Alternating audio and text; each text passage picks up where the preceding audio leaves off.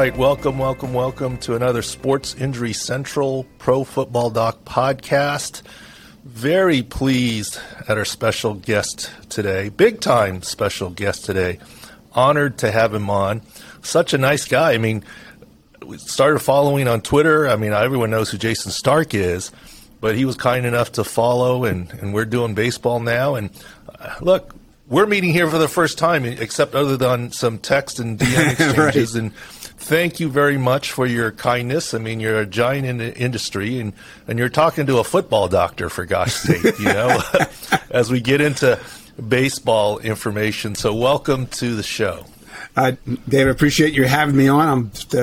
I'm a fan of people in our industry who know stuff. You're obviously one of those people, and just a pleasure to be here. Thank you. Well, you're welcome. And look, I don't advertise the baseball side of what I did, because what I did in football as a head team position was so much greater, right? But I did work with the Cubs and the Twins, the spring training, and as an orthopedist, there's stuff. But with Sports Injury Central, our idea, Jason, is that we've now added other physicians, a former Texas Rangers doctor, other physicians. So we cover not only football, but basketball and baseball. Now, here's my opening question for you. Since we're injury-based and everything else, and you're everything baseball, is it just me, or are there way more injuries this year? Have I not been paying attention? In other words, when we cover baseball, I didn't expect there to be this many injuries. And is this an aberrant year, or is this just what it is now? I mean, DeGrom, Scherzer, Bryce Harper, Acuna, Betts, Machado, Tatis, Alvarez now, France, Strasburg. I mean, all these people. Now, maybe I'm a prisoner of being San Diego Padres, and my 9-year-old son, Tatis was his favorite player, and then Machado, and, all these injuries. Is it just me just paying attention that there are all these baseball injuries, or is it an abnormal year? Well, it's funny that you asked me that question, because I just wrote a piece a week or so ago in The Athletic called What We Learned in June. And I had this theory that the entire All-Star team would be on the injured list by the time we all got to L.A. But when I actually dug into the data, it turned out that there actually have been fewer injured list placements this past June and this season overall than there were last year this time. But take a step back. Last year was a different kind of year, because coming off that pandemic season, that was a really strange year, because it's spring training, long interruption when the pandemic hit, then a really quick ramp up, then a shortened season, then a long regular postseason, actually extra long. So we wound up with a shortened off season, and now you're heading into playing 162 again after 60. Last year was really the aberration. There were so many injuries last year because of what people were trying to ramp up to do. That jump from 60 games to 162, from pitching maybe 100 innings to 200, or 70 innings to 200. That's really a challenge, as you know. And so I think we're still feeling some reverberations of that. Plus, we have a short spring this year. Mm-hmm. I would say if you matched up this season with, say, the last 10, this would be on the high side, but it's not the highest. That was last year. Gotcha. And so essentially what you're saying is I do what I often accuse fans of. Okay, if your star player gets injured, it's a bad injury week in the NFL, right? And right. It doesn't matter. On another week, you could have 8 guys injured, but if they're not starters or your stars, you're like, oh, that wasn't bad. But really, it was worse, right? And so I think it may also be a star-driven thing, where there has been maybe more stars, because, I'm not a gambling guy, but, there's a lot of people use injury information for gambling, but as our staff was looking at it, and Taylor, analysts, after Manny was hurt, it's like, well, maybe that knocks him out of the MVP race for the NL. But really, who was really left? Betts was hurt. Acuna's not there. Harper, all these people, had their own injury issues. And so I think it may be more to the stars, as you point out. Yeah, it's just a normal thing to do. I actually do think as somebody who just wrote a first half awards column, that Manny's injury did have an impact. If you really want to dig into the word valuable, where would they be without him? But then he gets hurt. Since he's come back, he hasn't been the same. So we're looking now at quite a few weeks of performance that didn't match the start he got off to versus Paul Goldschmidt. So it's had an effect. Bryce Harper was an MVP candidate. He's not there. Now the next thing is the trade deadline is coming up here in a few weeks, and there weren't a lot of starting pitchers to choose from on that market anyway. But then Frankie Montas gets hurt. Tyler Mahle from the Reds gets hurt. Kyle Hendricks from the Cubs gets hurt. All of a sudden, we're looking at a really thin starting pitching market unless some teams just plummet out of the race here in the next couple of weeks. Yeah, no question. I mean, okay, so you mentioned Machado. Let's talk about Machado. Look, he clearly came back much faster than we or I expected. That was a grade 3 lateral ankle sprain. I didn't expect him to be back full go until after the All-Star break, based on the severity, about a month. And he didn't go on the IL list, although he was out the 10 games anyways. Right. And when he came back, I should have been better with this. We should have been better at Sports Injury Central. We were amazed that he came back, but the reality was he wasn't ready, right? I mean, I think in his first 18 at-bats, he struck out like 13 times or something like that. He's done a lot better now recently. He's still, since he's come back, I think 16 strikeouts and 32 at-bats. That's not Manny Machado, right? But 13 of them were earlier on. And so, but here's where also, you might enjoy this story. I have a 9-year-old son, like I said. He plays, Pony League, Little League baseball, and, 2 Tatis jerseys, a Machado jersey, a Cronenworth jersey, right? He's got to keep finding a healthy player. But anyways, I said to him and my wife, I said, oh, Manny's up. This was over the weekend. We watch what they're doing to Manny. He's striking out a lot because he can't step into it on his left foot. And normally his swing, he rolls the ankle in a little bit as he powers through. But he can't do that because that's the ankle sprain mechanism. So he has to not step into it as much or roll on his heel. And they're getting him out with a low outside pitch. I said, watch this. He's going to strike out here. They throw him inside and he hits a bomb. So, it made me look bad in front of my own family. But he is getting better on his ankle. And maybe that'll factor in the MVP voting, that people see how quickly he did come back, and how valuable he is to the Padres. So in a strange way, it might boost it. Yeah, well,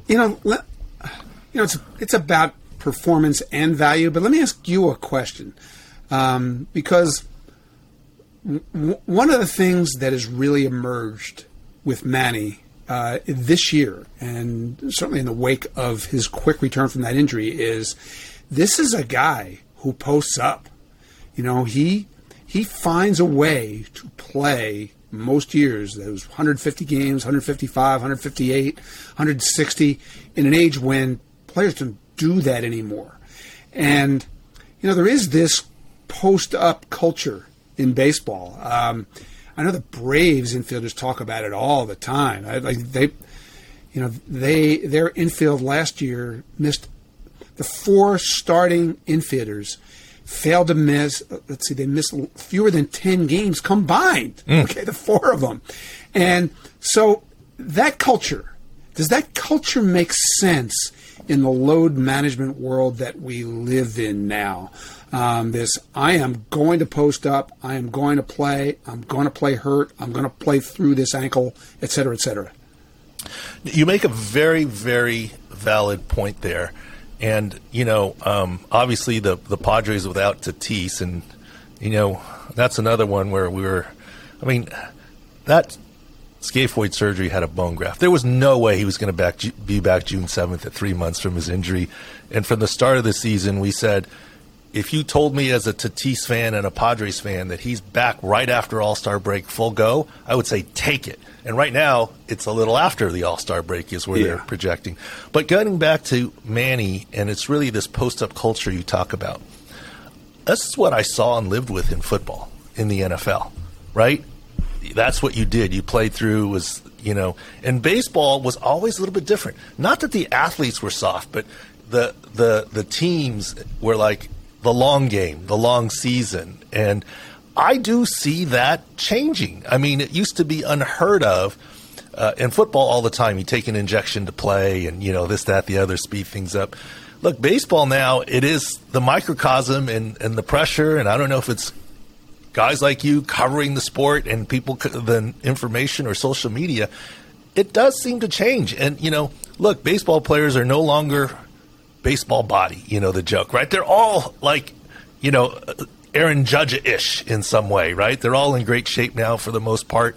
And it's different. And I think the mentality may be different. But I'll say one thing for load management. In the NFL, we have load management too. You just don't notice it, because you only play on third downs if you're injured as a tight end or something, or red zone snaps. So you're not playing but in baseball, you set out a game and the load management is noticed, right? And same with the NBA. But the NFL is now 17 games, but when it was 16 games versus baseball's 162, each NFL game is 10 games of baseball. Right. You get swept in a 3-game series, you're unhappy. You get swept in 3 straight series, there's team meetings, right? You lose 6 straight series, the manager's fired, right? And things like that. Well, the NFL, 90% of the teams lose 2 games, have a 2-game losing streak within a season. So that's 20 baseball games lost. So it's just a different mentality. And I agree with you. Of course. Now, but I think teams feel the pressure too. So return to play is always the player, medical, and the team. They all 3 have to say yes.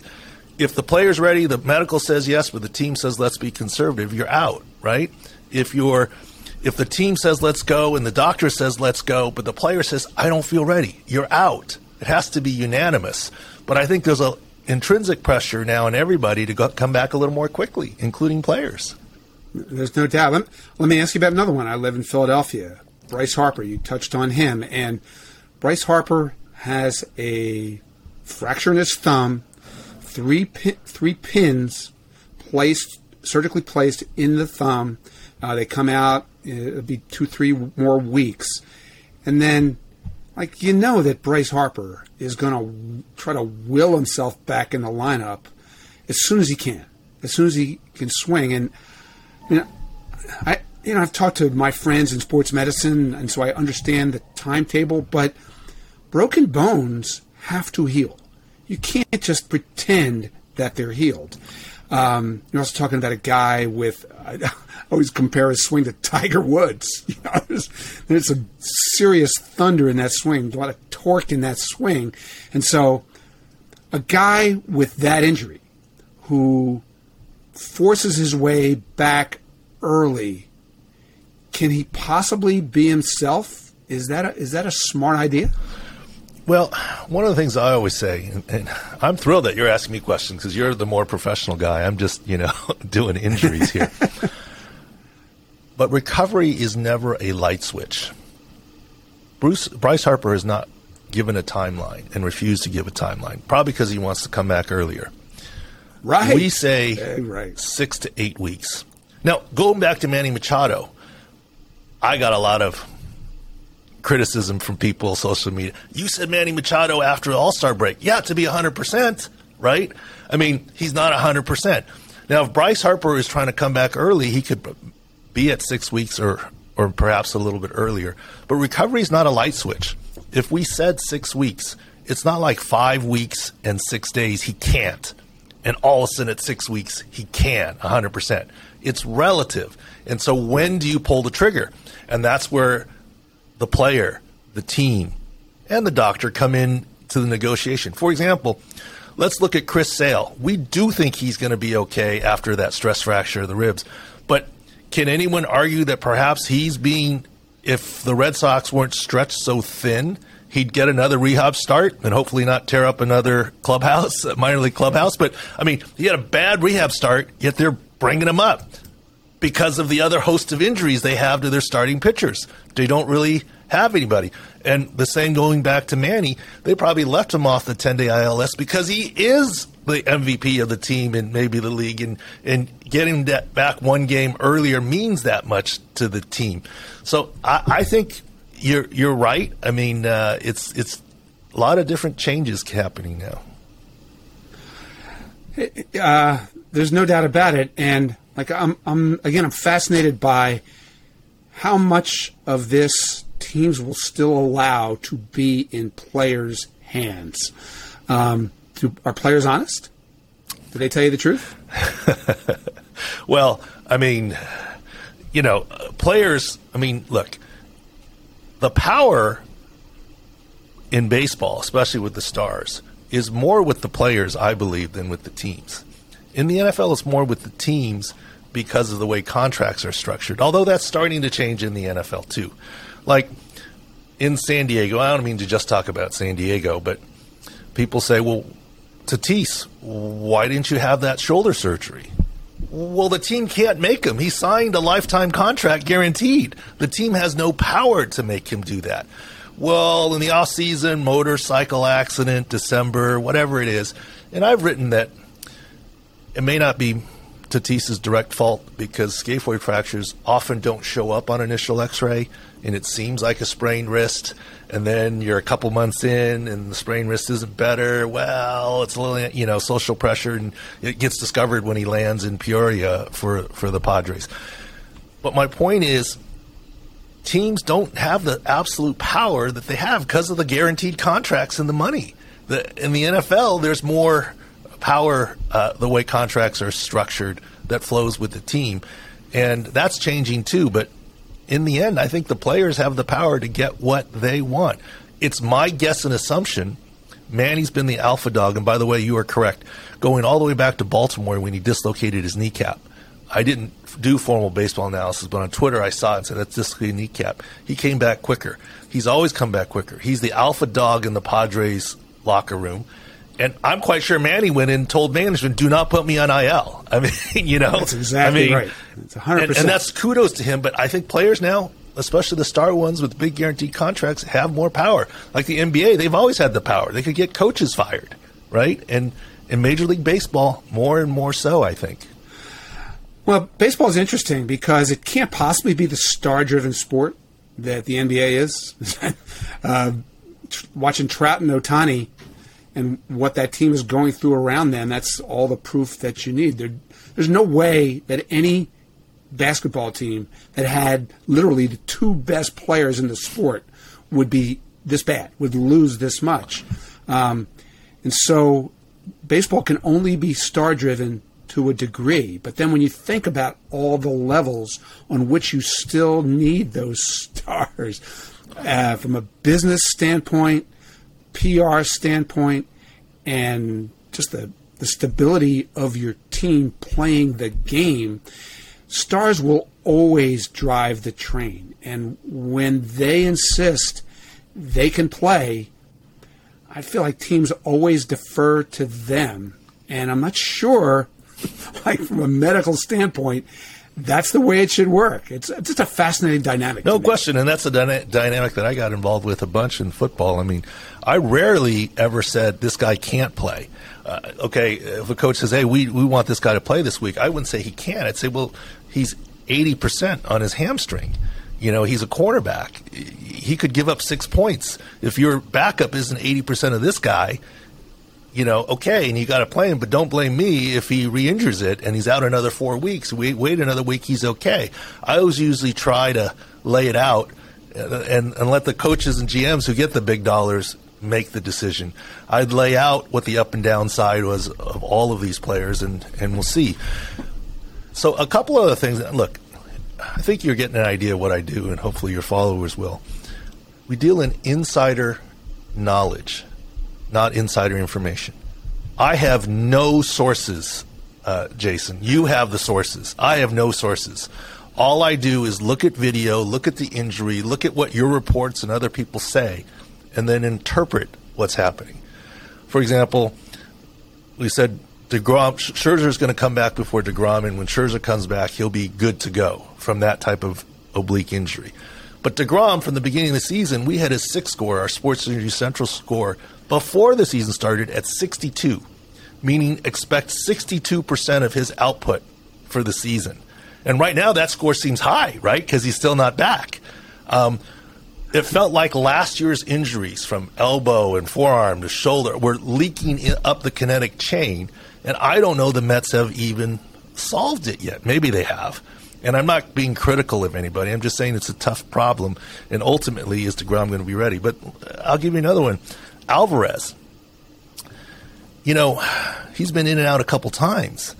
And if it is indeed hamate, I mean, and this is what we wrote, he's now 10-day IL. You're hoping that he'll be back. Sometimes you're better off pulling the trigger. If it is hamate and there's a stress fracture reaction, maybe you just get the surgery in 60 days, you're back, and you know you're there for the playoffs and the stretch run.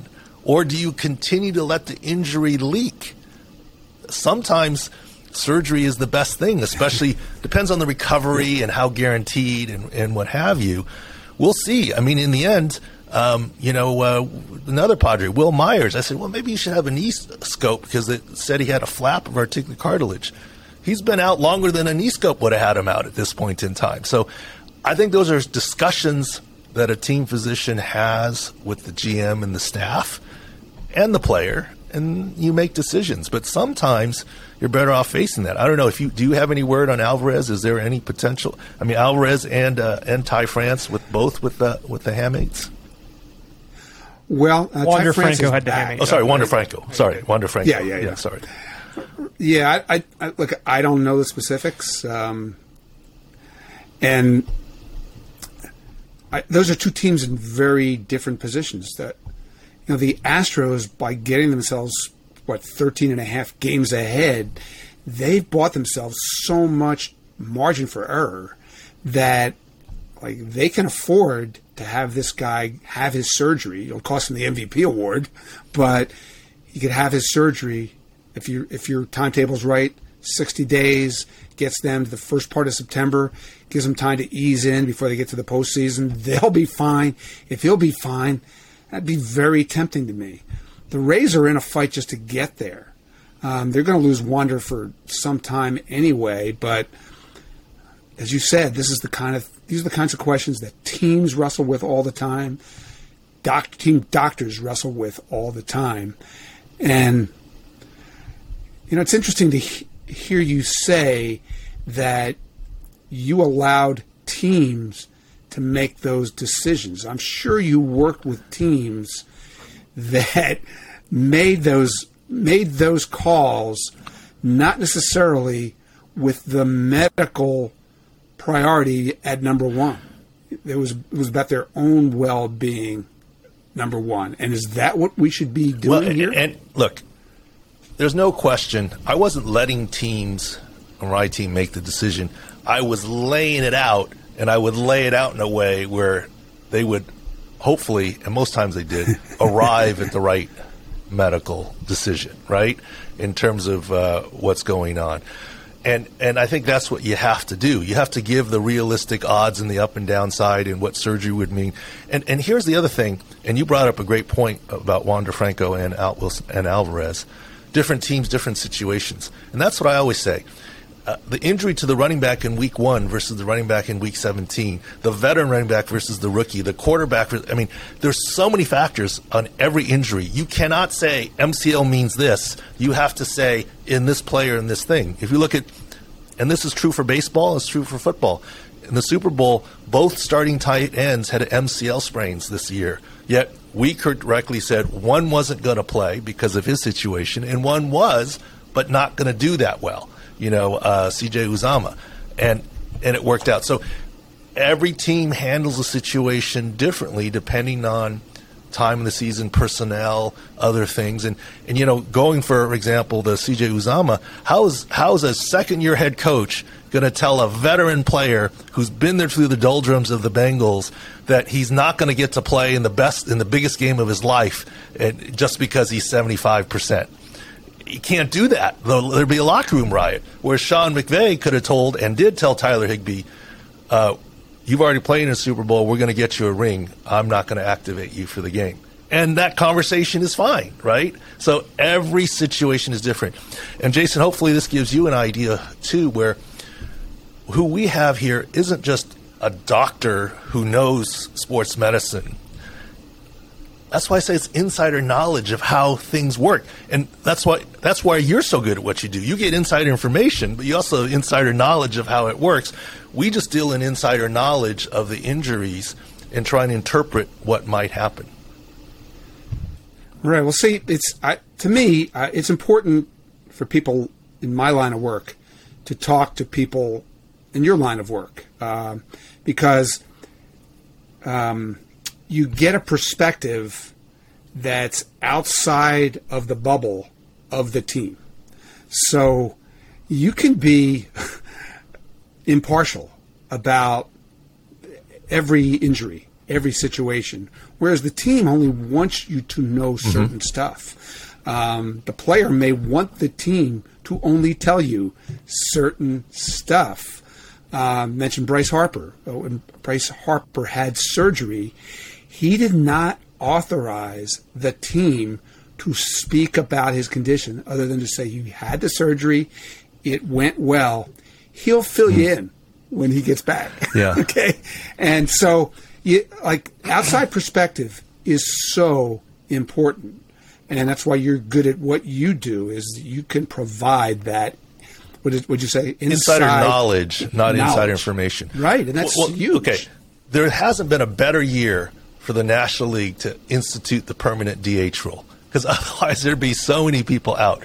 I mean, Harper, Acuna, even Machado for a period of time and other things.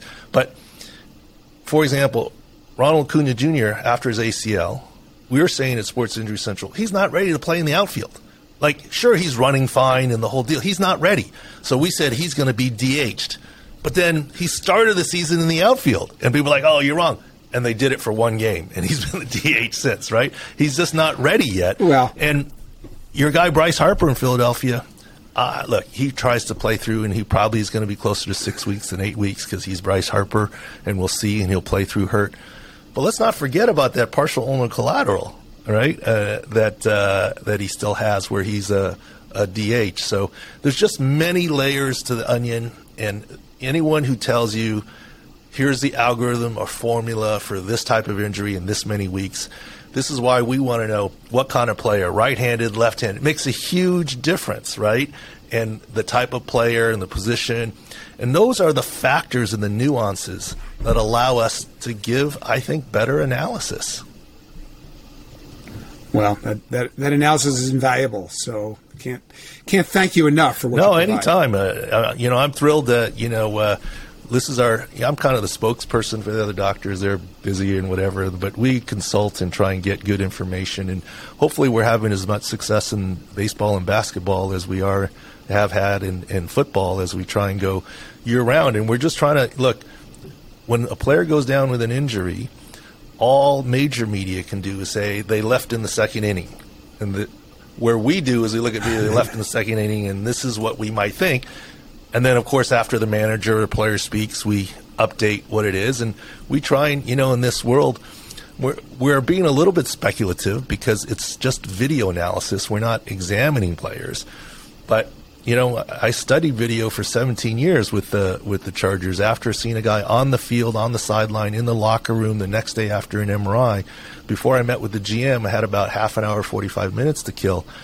I'd go up to the video room, and they'd show me all the injuries because everyone in the building looked at injuries.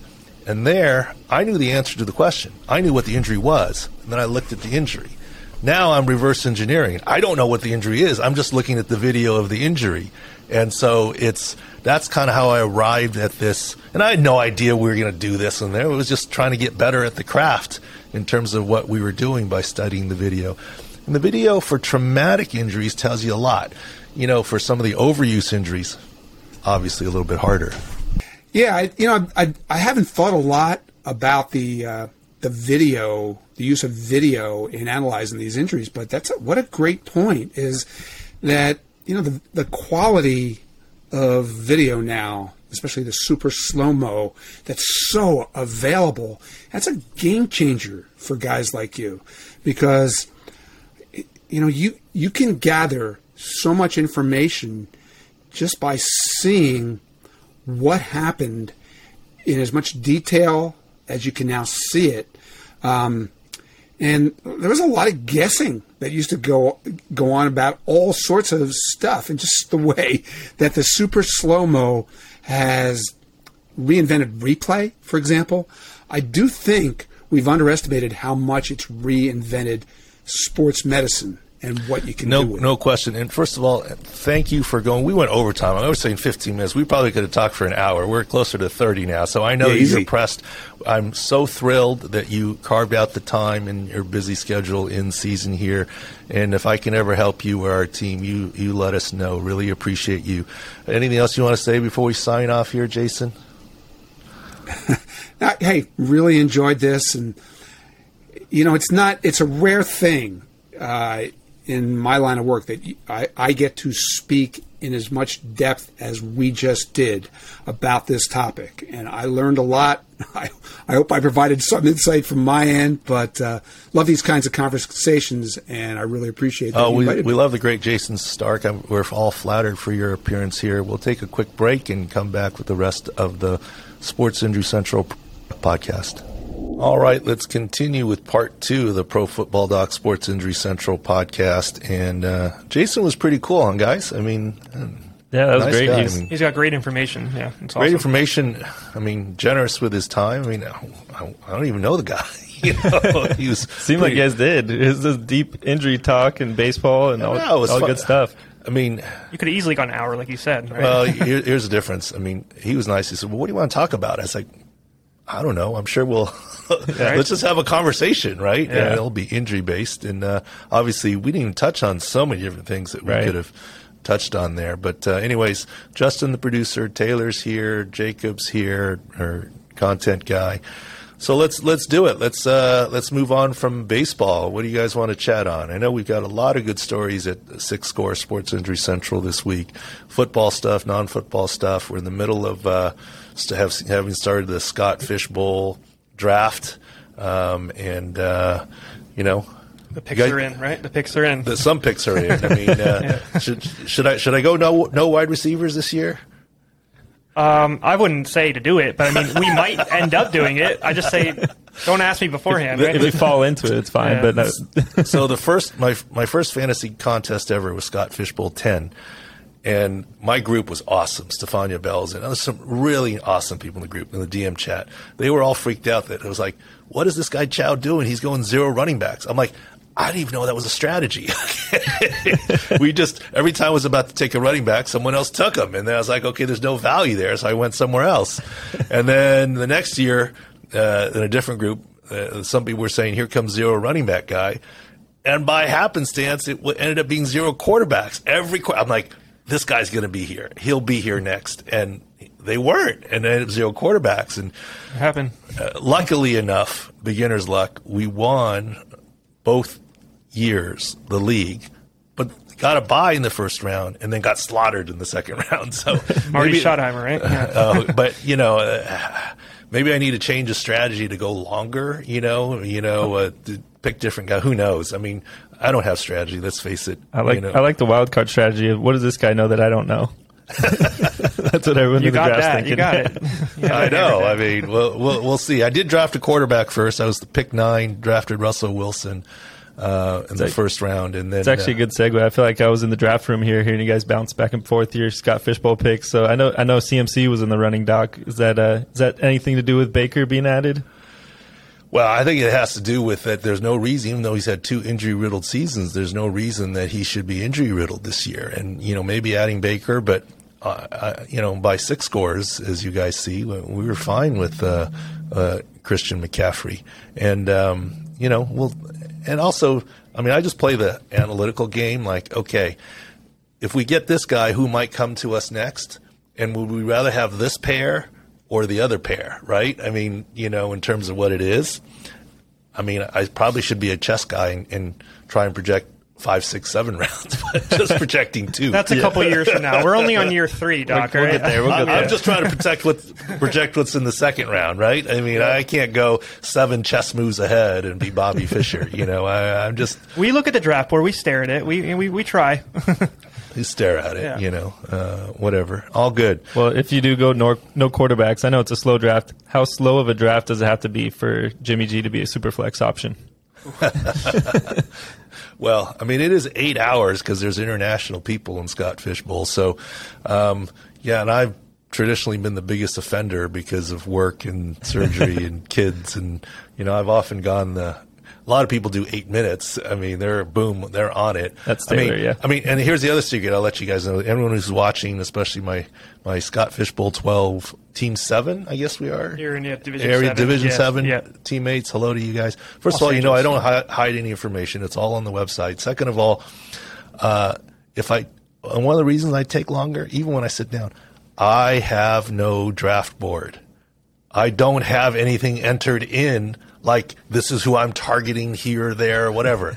I feel like there's too many permutations and combinations, and I'm not a fantasy guy. I'm an injury guy. So I kind of look at it when the pick comes to me and then try and figure out the draft board. I didn't want to say it, Doc. Honestly, sometimes it's my fault. I might not let you know a couple hours in. So, no, it's definitely not all you. No, but it's not like we have a draft board list and saying who's best available. No notification. We just jump right in, yeah. I don't have a target list even. I'm just flying by the seat of our pants, but we'll see. That beginner's luck is about to run out, I'm quite sure, because we've talked about it too much. Don't say that.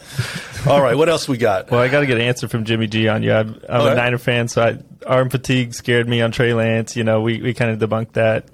It could be a bunch of things. That the mechanical changes weren't fully rebuilding his throwing motion. Yeah, I think, look, I respect the heck out of Mike Silver and Colin Cowherd, and maybe we'll have Mike Silver on again. Actually, we're due to, and we'll ask him about it. But, arm fatigue, in an off season when you're working hard, you may make more throws in the off season than in season. That's interesting. That's a good point. In terms of throws and the types of throws. So, unless there's a structural problem, I don't see it. And I was more worried about changing the throwing mechanics because I got to remember my guy Phillip Rivers, when he came in the league, everyone wanted to change his throwing mechanics, and he never did. And yet he's a Hall of Fame caliber guy with all the records and what have you with that throwing motion. And we all know no one was able to change Tim Tebow's throwing motion. So what did you say? Why they usually revert back, or what's the? I mean, it's easier to make a pitching adjustment because it's a static throw from the same distance from the mound and no one's running at you. Okay. Dynamic play, when you're under pressure, it's very difficult. It's more easier to revert back. And we'll talk about that. We're working on that big story we won't talk about yet. But the dynamic is different in sports. And so I think that's one of the reasons it's very hard. You can do it 10 times in practice when you know you're supposed to change your arm angle and do this, but what are you going to do when it comes to game time, right? You revert, especially in the heat of the moment. So I think it's very, very difficult. That's all I can say. Well, we're talking about just rumors this week and stuff. Any credence to the Jimmy Garoppolo to the Bucks following Tom Brady? I mean, every rumor this time of year is half baked, anyways. But well, I mean, Don Yee commented a little bit on it, and he would know. He's Brady's agent and Jimmy G's agent. He said no, right? Yeah. But the bottom line is this: what we've been saying is Baker would be traded before Jimmy G. Remember when there were reports that Jimmy G's having surgery, but no big deal. He's still healthy to be traded. He'll throw by July 4th, yeah. And then we're like, no way. And then he'll throw by July 4th. And I'm like, Jimmy G can't be traded until he's can throw. And here's part of the problem, and I don't know around the league. I don't care how great you are. You remember during the pandemic, Tom Brady was still trying to meet with Byron Leftwich and players and to try and he's the GOAT, yet he's still trying to figure out, get everyone on the same page. He walked in the wrong house, yeah. Yeah, but Jimmy G, how many quarterbacks, including Tom Brady, can just add water in late July and be really effective? Right. Now, unless it's a scheme that uses the same terminology that knew Jimmy. Now, I don't know the coaching tree well enough to say where he might fit, but to just put a guy in, boom, without any time to gel with the team and assimilate in a new system, it's tough. So I don't know where he can go and be traded and be effective. I don't know. Well, it seems like a lot of teams around the league don't know that either right now. Well, I think teams around the league are waiting for him to get cut and pick him up for nothing. That's the key part right there. The money is a key issue, I think, with him. We'll see. Because Fantasy Pros has him as a 32 ranked quarterback right now. Oh, but I don't think we talked about it last week. Edelman, yes. I was waiting for that, yes. We wrote an article. I am very much against calling Jimmy G a B blank TCH. Julian's great. I know him a little bit. We're not like best of friends. He handed me the Super Bowl trophy once. You were in the locker room, I saw that picture. Yes. We can't. Maybe I'll post it, but we have to crop it. He's not exactly. He's not wearing his full uniform. Yeah. It's a locker picture. And by the way, he handed me the trophy, and he said to me, "Don't you want me in it?" I'm like, okay. I was going to say no.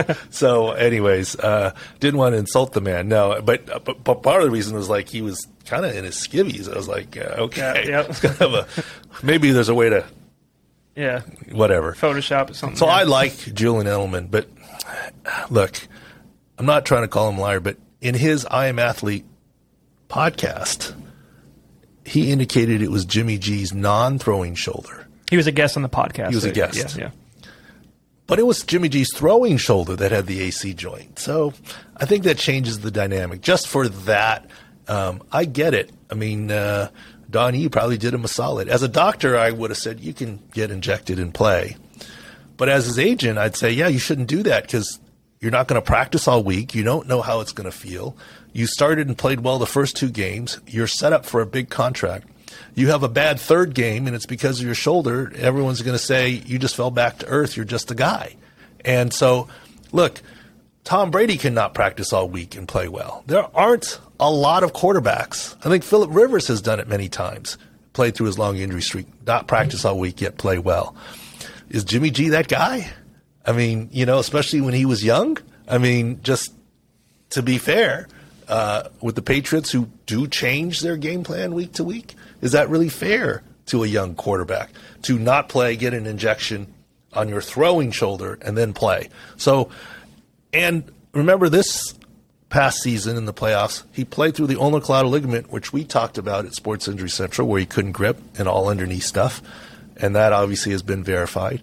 And then against Dallas, we think he injured his rotator cuff. And whatever that injury was against Dallas in the playoffs led to off-season surgery. Right. Yet he played through, he didn't talk about it. So I'll hand it to Jimmy G. I think he's tough. I don't think he's a B.I. blank, whatever. I think when we were going deeper in it, I think it was more like you said, it was a secrecy thing. Not a lot of players knew Garoppolo was going to play or not, right? So I think that's what Bennett was mad about. He dipped out on Saturday. Basically, was what Bennett's recollection was, which you made a good point. Even if no one with the Patriots knew when that decision was made, except for Bill Belichick. So yeah, and Bill probably would say, Jimmy, don't tell anybody. Right. Yeah. Okay, great. We're fine with you not playing, but don't tell anybody, right? Because you got to keep the secrets in the building. Look, when Phillip Rivers had his ACL tear, our head coach, I mean, it was just the 4 of us, the head coach, Phillip, head athletic trainer, and me, told the head athletic trainer, don't make this announcement of his torn ACL at the coaches meeting before that AFC Championship game. So, I mean, maybe it wasn't Jimmy G that dipped out. It was the perception that he dipped out that got players upset, and so maybe he actually took one for the team there.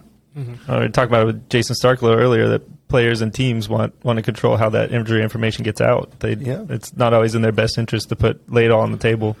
Yep.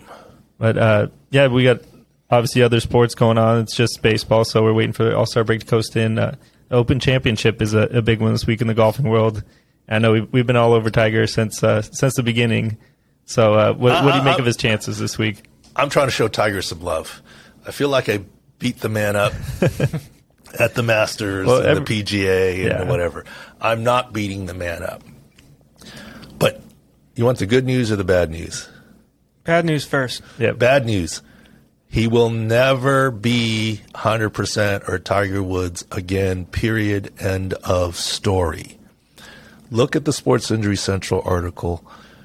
Look at the picture with half his calf muscle missing.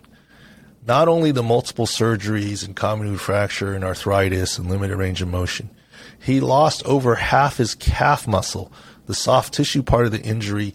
To, quote, save his leg, likely a flap was done and the muscle was used as a donor. And look at that picture at Sports Injury Central. All the strengthening in the world cannot turn the clock back. Tiger Woods can never be 100% again. That's the bad news. The good news is if there's ever a tournament or major he's going to win again, this might be his best chance. And hear me out. If he's not going to get back 100%. Do you want to win a major as a 46-year-old? 46, yeah. Versus a 47 or 48-year-old, number one. Number two, the Masters is very hilly. We can look at the other major courses coming up. This British Open is on the flattest course that I can recall. I'm not a great golfer. It's St. Andrews, right? St. Andrews. Yeah. And it's every 5 years at St. Andrews. He's won twice at St. Andrews. It's a very quick little story. I'm a bad golfer. Okay. How bad? How bad? Like, I had to fake my handicap for them to allow me to play St. Andrews when I went there on the junket. That's enough. That's how bad. I get you. Yeah. So bad that I thought they were going to yank me off the first tee. I mean, look, do you really want your surgeon to be that good at golf? Okay. So the first and 18th fairway is a park. On Sunday, it's picnic blankets. Okay. And it's 2 football fields bigger. It's wide. You can't miss the fairway. I tend to slice when I'm nervous. I literally lined up my feet to hit to the 18th fairway, right, knowing that from the 18th I can still get to the first hole, but I didn't want to hit into the sand or the water on my right. I literally lined up my feet, tried everything possible to hit into the 18th fairway, and I sliced it enough that if I were a left-handed golfer, my feet would have been out of bounds. But since I'm a right-hand golfer, I actually made a par on that hole, luckily, but that's how bad of a golfer I am. Right. But let me tell you something. If you ever want a golfing lesson, you should go to St. Andrews. The caddies are unbelievable. My caddy taught me how to hit a knockdown 5-iron against the wind. He said, look, give me all these clubs. Didn't he get mad at you? Did he get mad at you? Oh, he was so mad at me. Yeah. So he said, let me take all your clubs. All you need is this 5-iron. Okay, choke up, put the ball here, do this, get the wind out of play. It's dry, it rolls forever, the ball, you're fine. Don't even get anything up. You're killing me here. And then we get to some of these greens. They're like dual greens, right? And literally, I'm telling you, with the wind and the thing, like, I'd say the hole straight ahead of me to the north, let's say. And he literally would tell me to putt it due west. I'm like, you're crazy. So I'd split the difference, go northwest kind of in direction, and I'd be way below the hole. And he was getting really mad at me. Finally, I started following his advice. And you know why he was mad at me the whole time? And you know why he was so helpful? All those guys bet their tip and their caddy fees sight unseen on the player. And I was killing him, costing him all his money. And so he was super helpful to me. To the point where we got into some arguments. Like, you just need to listen to me. I told him, if you would have told me that you were this far into it with me, I would have listened to you from the get-go. I didn't know. He had a horse in the race. Yeah. Oh, he had a horse in the race, and it was a donkey. He who knows? He picked a donkey in that race. But anyways, enough of that. It's a very flat course, and it's very tricky. Oh, and my other thing that was golden, all those middle of the fairway pot bunkers put there for pros and to hit. Yeah. You know how I didn't hit a single one? I just aimed for them. I purposely aimed for that pot bunker. Because I know I couldn't hit it. Right. So it'd go a little right, a little left, a little short, a little long. And so, strategy, right? Yeah. You don't want to be in there for 5 hacks and try to get out. Yeah. But Tiger knows this course. He's won twice. He's the only guy who's won twice at that course. If he's going to win one, this is the one.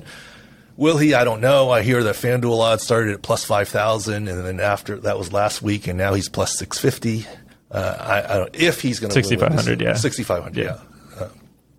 If whatever. So, anyways, that's kind of what it is. Well, since we're on the European topic, I don't know how else to segue to Wimbledon, but it is right there in England, right? I've had strawberries and cream. I went there in college. I've gone there. Oh, it's the greatest thing in the world. When you go there, I don't know if it's like this anymore. They have the system there. Okay, I was a poor college student. Went because I spent the summer in London, and so went to Wimbledon. And what you do is you go, and when patrons leave, they recycle the tickets. And this is now it's probably all electronic or something, right? Absolutely. Right. But it was a paper ticket. They recycle them. And so when you leave, you're supposed to deposit them into this box, and then Wimbledon would resell the seat kind of thing. But when you're a poor college student there, you just sit there. There's going to be some nice patron that goes, here, you can go in and see the final, set or this next thing or whatever it is. So we got in, some friends and I, to center court and the outer courts. Very cool place, but that has nothing to do with this. But they still do this, by the way, still to this day. They do this? Yeah, Okay. I'm reading it right now. Yeah. Okay, well, there you go. Yeah. I mean, traditionally, that makes sense. Yeah. Wimbledon wouldn't change that tradition, you know. But in any case, I certainly didn't see any tennis players yelling at their own box, but that's a whole other story. But Nadal, we heard about it. You guys did a good job sending me the stuff, right. And then you sent me that shirtless picture with that. Right, Taylor was all over that. I was trying to find shirtless something. Nadal. He's got that Google alert. So Right. Well, that helped you out, though, right? Because once you saw that, you were like, lower. I was like, this is a core muscle injury, and you can't play well with that. And he actually, we said that, and I think he would have gotten killed by Kyrgios, but he dropped incredible. out. He came back against Fritz, right? Yeah. And he said after Yes, he basically couldn't serve in the box because of the core muscle injury. So that was huge that he pulled out before, and then Kyrgios gets right in the final, basically. Look, right now there has been no announcement of surgery. I was just about to say, It's no a announcement. quote 7 millimeter tear. I think you're better off just biting the bullet. 6-week recovery, 3-month recovery at most. But the U.S. Open's out of. I don't think he's reach, going to yeah. make it at the Okay. U.S. Open. But I mean, it hasn't been announced yet. But I think you're better off perhaps biting the bullet on surgery on that one. But we'll see. I was doing the research too, Doc. Says the tennis season kind of wraps up in the middle of November. And there's only maybe 1 or 2 big tournaments. Remember, one of them is like the team one. So there's like maybe a small chance he maybe waits till January to the Australian Open, because that's Australian Open's in the beginning of January. Possibility.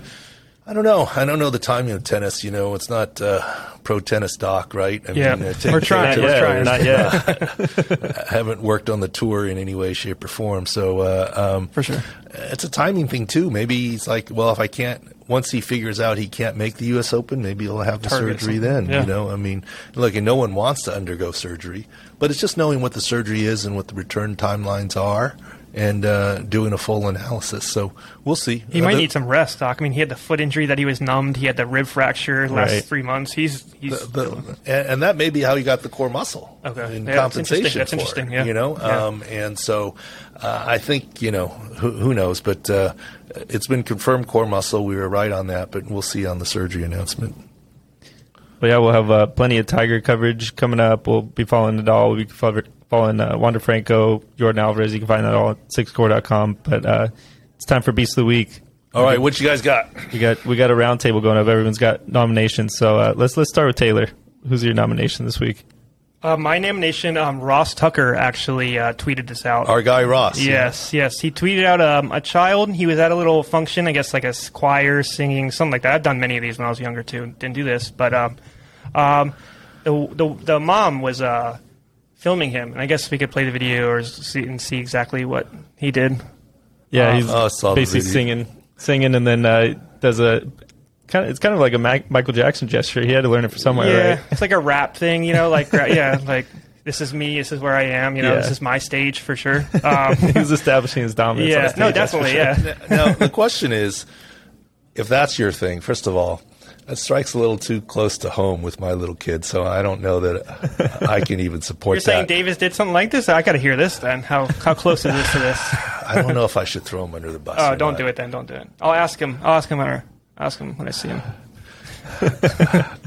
I'm pausing here. I know. My I know wife you're will thinking get about mad. it. Yeah, no. If Kim's getting mad, don't do it. Suffice it to say, the little kids, when they're playing baseball, have all sorts of things. Yeah. And I don't even know if you know about this one. I'm not going to say it. But Right. apparently you can say the name of somebody and hold your tongue, and it sounds like something totally different. Yes, we've done that. Yep. I mean, I was like, really? You got it? But so I can't go there with that. But the beast there, if there is a beast, might be the dad. Where do you think the kid got it from? Yeah. He definitely got it from the dad. The mom was filming. The mom It was horrified. The kid right there. So yeah, And the mom might have known he got it from Yeah. the dad, Yeah, no, right? definitely, That's why he's so horrified. So, Yep. so we'll it's all right. It's okay, but you know, we want to be more sports oriented. Anyways. Yeah. This is a family show. All right. Sure. Well, a little closer to sports. Justin has one baseball related, semi-baseball related. Arguably the best sport in the game. It's the hot dog foot race in the middle of the Guardians-Royals game. Obviously, baseball games, I'm not going to say it, but they got a lot of downtime, and they got to fill it with something. So they put some dudes in some hot dog costumes.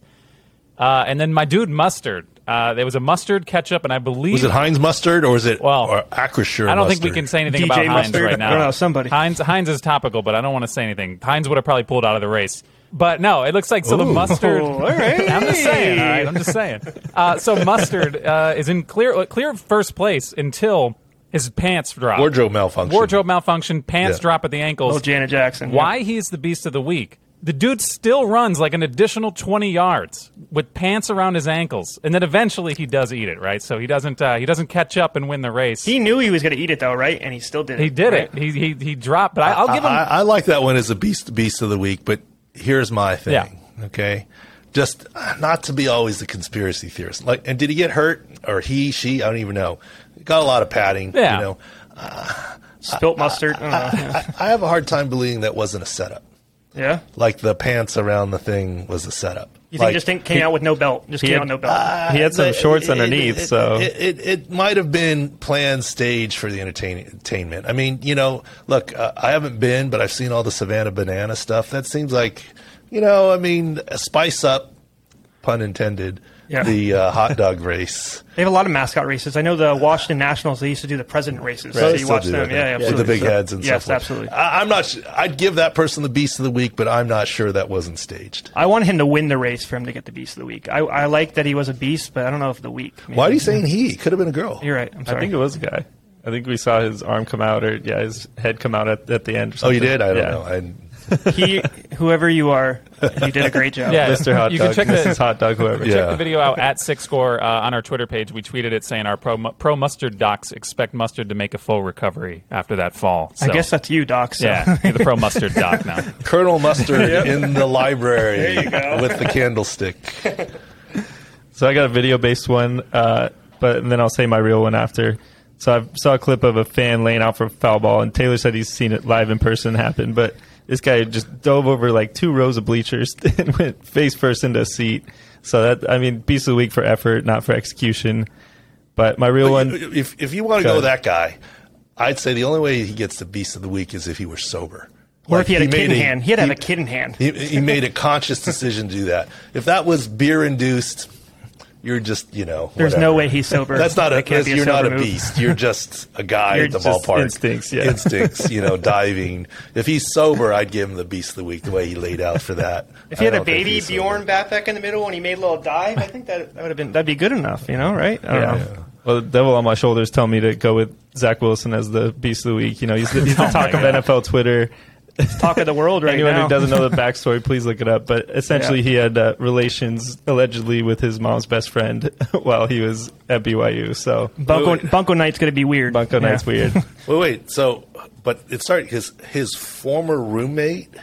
His former roommate, Wide receiver he threw to in college, at yep. BYU, is a Commanders wide receiver now and is dating his ex-girlfriend. Now, did they break up first or no? They broke up first. There Yes. was no extra activities. Possibly because of the the rumor that she let leak. It might have been because of that. It might have been. We don't know the full backstory. But So then she said that. No, he posted a picture, actually. He posted an Instagram picture of them holding each other. Dax Mill. Yeah. They were holding each other. Probably that was probably them saying to the world, hey, we're dating. Because I don't think anybody saw that. So then after that, people commented on it, and she got mad. And instead of just saying, oh, this is us, she had went something in went the to chamber, jugular. yeah. She went immediately, hey, I didn't do this. He slept with his mom's best friend. And everybody's like, oh, wait. What? Okay. Well, there's a few levels of this. No, for sure. First of all, Yes. assuming he did. Right. It's Yeah. not confirmed. That's why I said Yeah. allegedly. Yeah. He did. I didn't hear that part. I'm sorry. While they were going out? I would assume. I would assume so. Yeah, I would Or assume after? I would assume that's how she found out. Is Did she break up because of that? That's what people are. Or did she stay with him? These are all we need assumptions. her on the These are all podcast. assumptions, Doug. We I don't know. let's extend the invite Too to get messy. her on the podcast. Although I think the hidden beast probably got reprimanded. The Jets, yes, the equipment manager. Jets Assistant equipment manager. Yeah. Assistant equipment manager. I think he probably got reprimanded. he poked the bear first. Yeah. The comment was deleted, yes. What did he say? This is. He said, I don't know what's going to be more of a joke, this relationship or your career, the wide Dax receivers Milne, career. yeah. Because the guy was undrafted. He's not a big name. So I mean, Know your role. You're Yep. the assistant equipment Right. guy. Look, there were lots of times I was on the sidelines of a game, and me and myself and the other doctor, we might whisper this, that, the other to each other. Right. But Not on Twitter. Keep it, or Instagram, whatever it was. Yeah. not on anything related. You got to stay in your lane there. and he had to look for that thing. I'm sure he wasn't friends with the wide receiver. He didn't really know the girlfriend. It's Zach. So, I mean, I was thinking, like, he went in to purposely say that comment. He was upset. All right, this is all a good conversation, but I Yes. have to say, look, as much fun as we have, the whole purpose of Beasts of the Week is to point out some medical things. And when they're in the off season, it's not football season. If there's not, I think it's fun to have some fun. But there is a real Beast of the Week this Absolutely. week. And before anyone says, is that even a sport? Whatever. Like Tour de France, Daniel Oss, OSS, OSS. Correct. Yep. ran into some spectators, broke his neck, and finished the stage for the Tour de France before getting his neck evaluated and then ruled out. And if you look at the video, I mean, it happens all the time. I mean, people break their collarbones. I mean, I'm lucky enough to have been to one Tour de France, worked with one of the lead riders. They're just on the roads, and there's no way to fence the thing. It's like a 26-mile race, stage race every day to fence 26 miles. No way to do that. So there's people on the side of the road, tailgating, There's street mountains, gating. small villages, right? There's Through small villages. everything. It's just a regular road. This is not like Formula One in Miami where everything is closed off. I mean, Right. you're just going on a country road. And one spectator, the group was, I mean, so you wait all day and basically it goes, whew, like the whole group goes by and You have your it's phone impressive. out. Yeah, you're just waiting there. So he has his Yeah. phone out and he's filming and then he sticks his head out and you got to remember also for aerodynamic nature, I mean, you ride with your head down a lot, right? For aerodynamics and whatever, not, it's a casual Sunday ride. So Daniel Oss hits the first spectator, bounces into the second one in the side of somebody's head, and does have a compression fracture mechanism. Now, thankfully, he's wearing a helmet. It's probably a non-displaced or minimally displaced wedge fracture. It's not a burst fracture that would cause paralysis. But, boy, that's a real injury. And to have a sore neck and a compression fracture and finish the stage. Now, obviously, some people would say, well, he finished the stage. Why didn't he ride some more? First of all, you can't ride well like that. Second of all, spasm, adrenaline wears off, spasm and pain sets in. But also, what happens if it happens a second time? He's got a weaker vertebrae. You can't risk that. So obviously he's out. But I got to give him the Beast of the Week for finishing the stage.